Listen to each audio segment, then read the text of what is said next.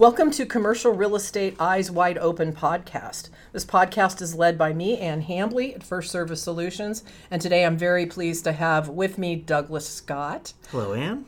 Douglas is head of our workout team and started with us right during COVID. I think it was April of 2020. It was April of 2020. We needed good talent. Hair on fire. We snatched Douglas and haven't let him go since. And I'm so happy to join y'all. This has been a great experience for my expanding my knowledge of this part of commercial real estate that I had been exposed to, but did not know the devil in the details. And now I know a lot more about it. It's real different when and I saw your background. You know, you've got a really impressive career, 20 plus years of overseeing private and institutional investor portfolios, and it looked like primarily retail and office, right? Yeah. But when you're on, and I was always on the lender side, I thought I understood what it felt like for an owner. You were on a lot of times some of the owner side, but brokerage side and so on. Yeah, but exactly. It is real different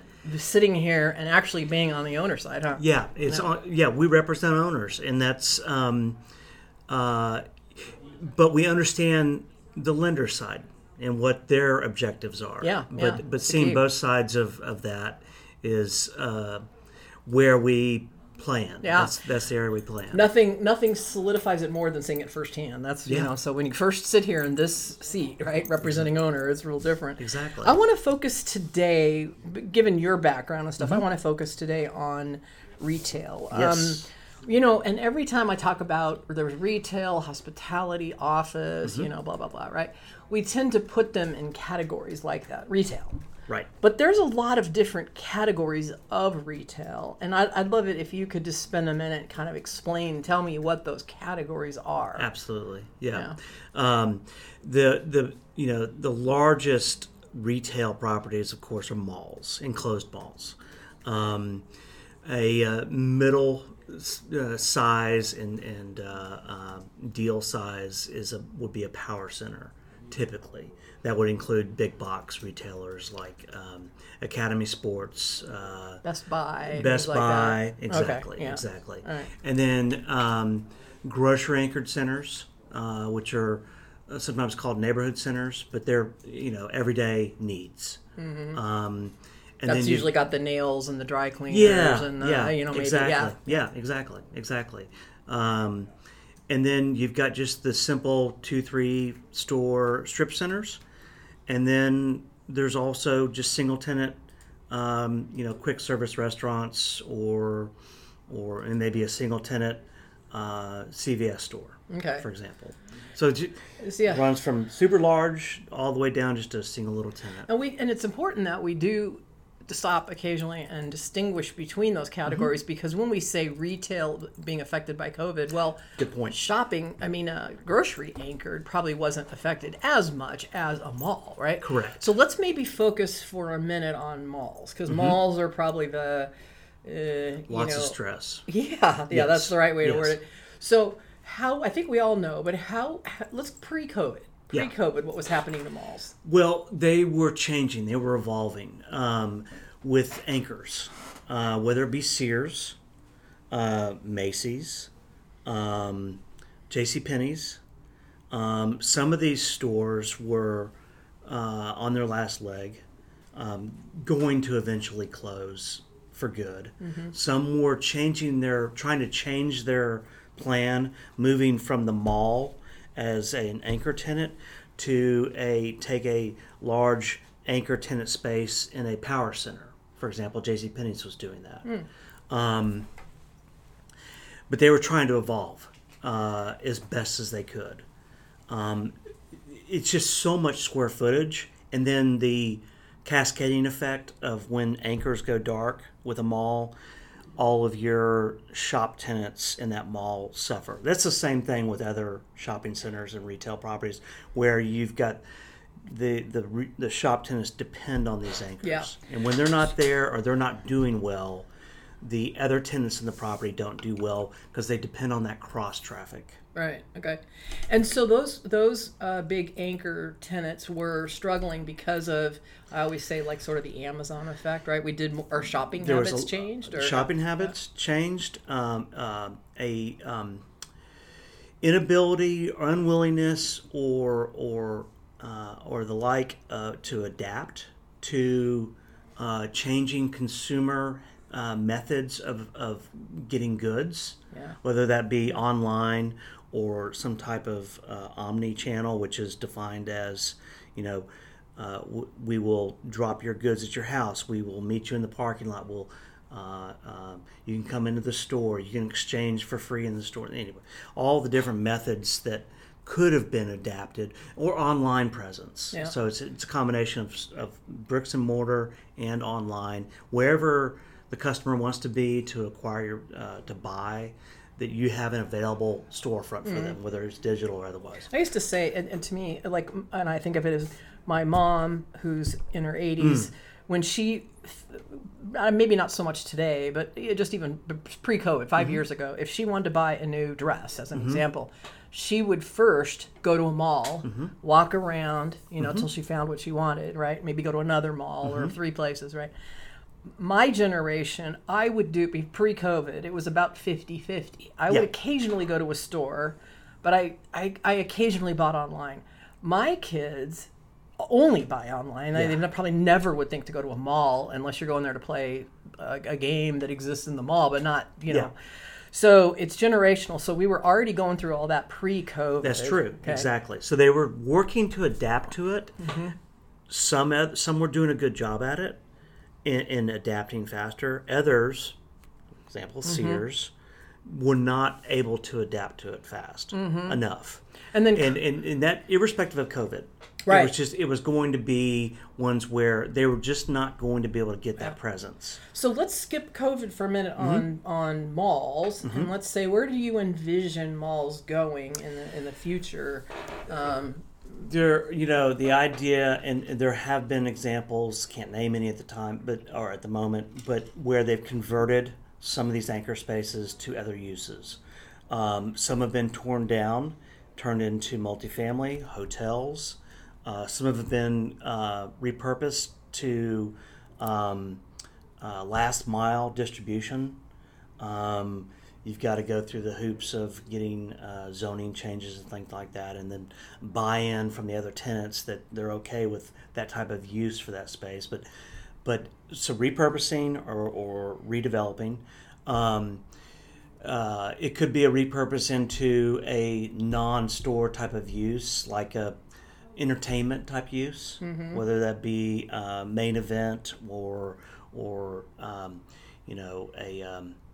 bounce house type of use, or trampoline park thing. Indoor golf, I think I've seen all those. Escape rooms, all that. Yeah, exactly. So that some malls will just go away. They'll be torn down and completely redeveloped. We've seen some of those in Dallas-Fort Worth already. Yeah.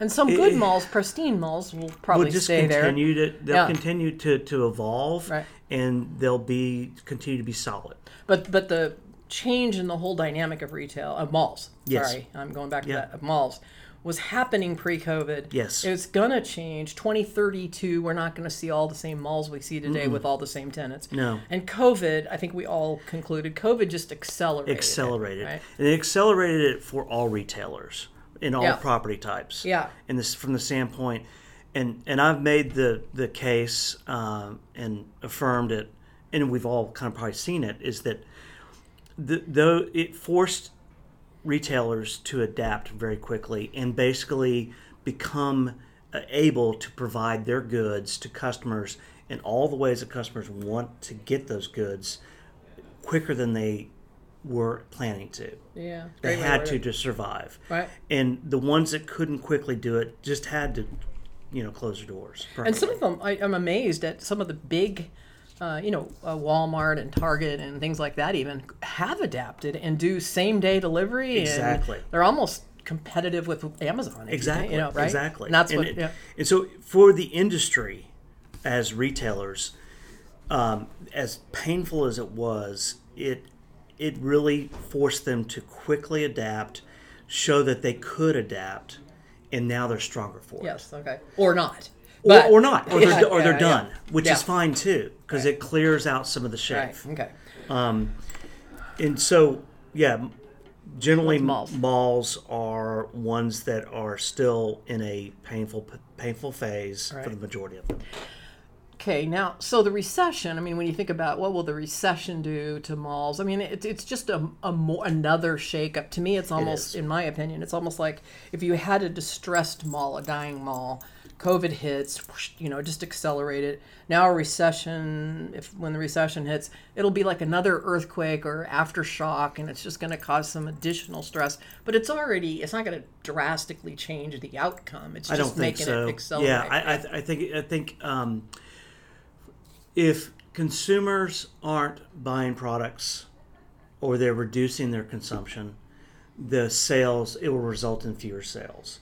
There could be stores that they can't pay the rent that they are obligated to pay through the lease. Yeah. So for the stores that want to remain, they will go to their landlords and ask for some type of restructuring of their lease terms, with the hope that in the future it will return, which it will return if they can survive for that period of time. Yeah.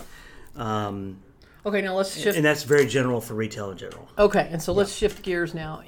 Let's do another one that's power centers, for example. Okay, we can do power centers next. Yeah. It's a difficult category.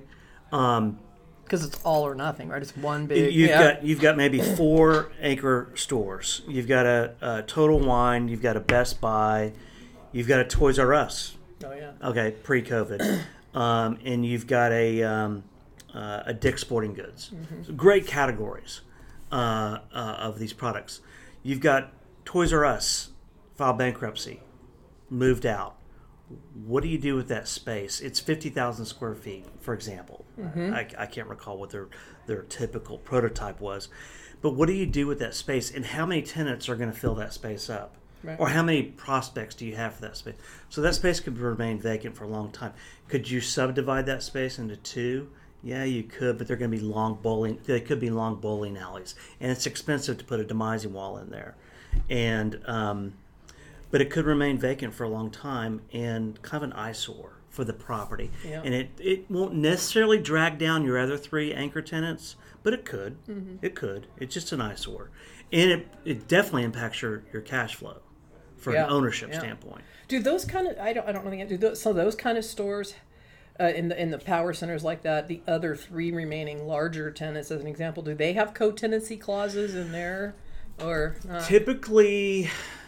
Yeah, a lot of times they will. Yeah. So if I'm here because Best Buy's here, for example, and if Best Buy, or I'm here because Toys R Us is here, and if they're gone, my rent reduces to X, or it goes to a percentage of sales.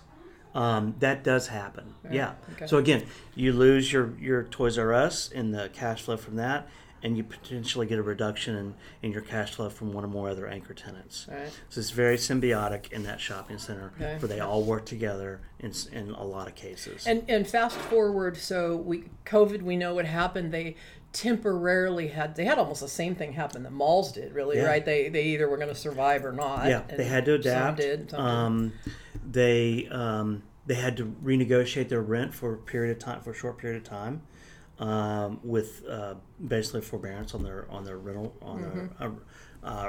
rental expense. That they have come out of that just fine, and they're back good. Now, for those spaces that remain vacant, for example, at Toys R Us, they've had to be re-tenanted. Mm-hmm. It's very expensive. There's not many tenants that are 50,000. There's very few 50,000 square footers out there looking to take new spaces. There's not many 25,000 square footers. Mm-hmm. So you might have, as an owner, you're going to have to get creative to backfill those spaces. We have one right here on Southlake Boulevard. For those that are listening, we're in Grapevine, and mm-hmm. Southlake is a city where I live, and it's right next door. And on Southlake Boulevard, there's one that's it's Home Goods mm-hmm. and Office Depot and mm-hmm. stuff. But anyway, it had a Toys R Us. Toys R Us left, of course, and there has been about 4 different tenants in that one gone space have gone through it. They go in for it, and it's not like Halloween. They're not seasonal. Yeah, it's not Halloween store, right? They go in and they stay there for about a year, and then they go out, and then another one comes in, and they go out, and another one comes in. So I've seen how just firsthand in a really good area where it's still tough to find a replacement tenant. Tenant that's got some viability. And you believe in their business plan. Yeah. For that location, but also corporately. Yeah. And then, for the owner standpoint, they have to get the approval of their lender to bring that tenant in there. And that's where we come into play. That's obviously, right. And that's where it's help negotiate that consent and what the terms of that consent. Or if the owner is getting a request from their tenant to give them concession, we can actually help get the owner concession on their loan payment. That's correct. Going to have to connect all those. That's correct. Okay, let's go to another. I'm envisioning, and I don't know if I know this for a fact, but I'm envisioning that when you have a grocery anchored retail, it's a little different. It's really it's been the darling for a long time of the industry. Because we always need to eat. It's a daily need. But how does it change going forward? So in Dallas-Fort Worth, it's super competitive, and a lot of markets are this way for grocers. You've got Walmart, you've got the Albertsons, Kroger, Tom Thumb, the big boys, and then you've got the Texas-based one like HEB. Yeah. That scares everyone to death because of they're private, so no one knows what they're really doing, and they're effectively employee owned, so they don't have any outside private equity partner that's kind of pulling their strings, and Amazon is a competitor as well from the standpoint of their ability to deliver groceries. Not only that, but also their ownership of Whole Foods. But in any case, it's a very competitive landscape. And your grocery anchor, as strong as that is for the shopping center, they may not be the strongest grocer. To have a grocery as your anchor tenant is not necessarily a silver bullet. Because they could be struggling in that particular market. They may have the lowest sales in that market, that particular grocery chain or that particular store. So from a corporate standpoint, that grocer may say, this store is not performing well enough. Yeah. We're going to close it down. And that closes, and the entire shopping center suffers. And what do you do to backfill that? But generally, it's pre-COVID, through COVID, and then post-COVID, very stable product type. How does the delivery, I find my habits have changed in a horrible way after COVID. If I can get it delivered to me and come to me, hands down, that's what I'm going to do. I never go to the grocery store anymore. Yeah. I used to always. But how does that affect the brick and mortar shopping center in the long run? Well, they still have to have the store there for the goods. True. These are all perishable. Not all perishable, but a lot of them are perishable. So it's a place. It acts for that purposes of delivery. Distribution center. It's a distribution center if nothing else. Good point. And when we go to the grocery store, we're there basically at the same time we're picking a vegetable out.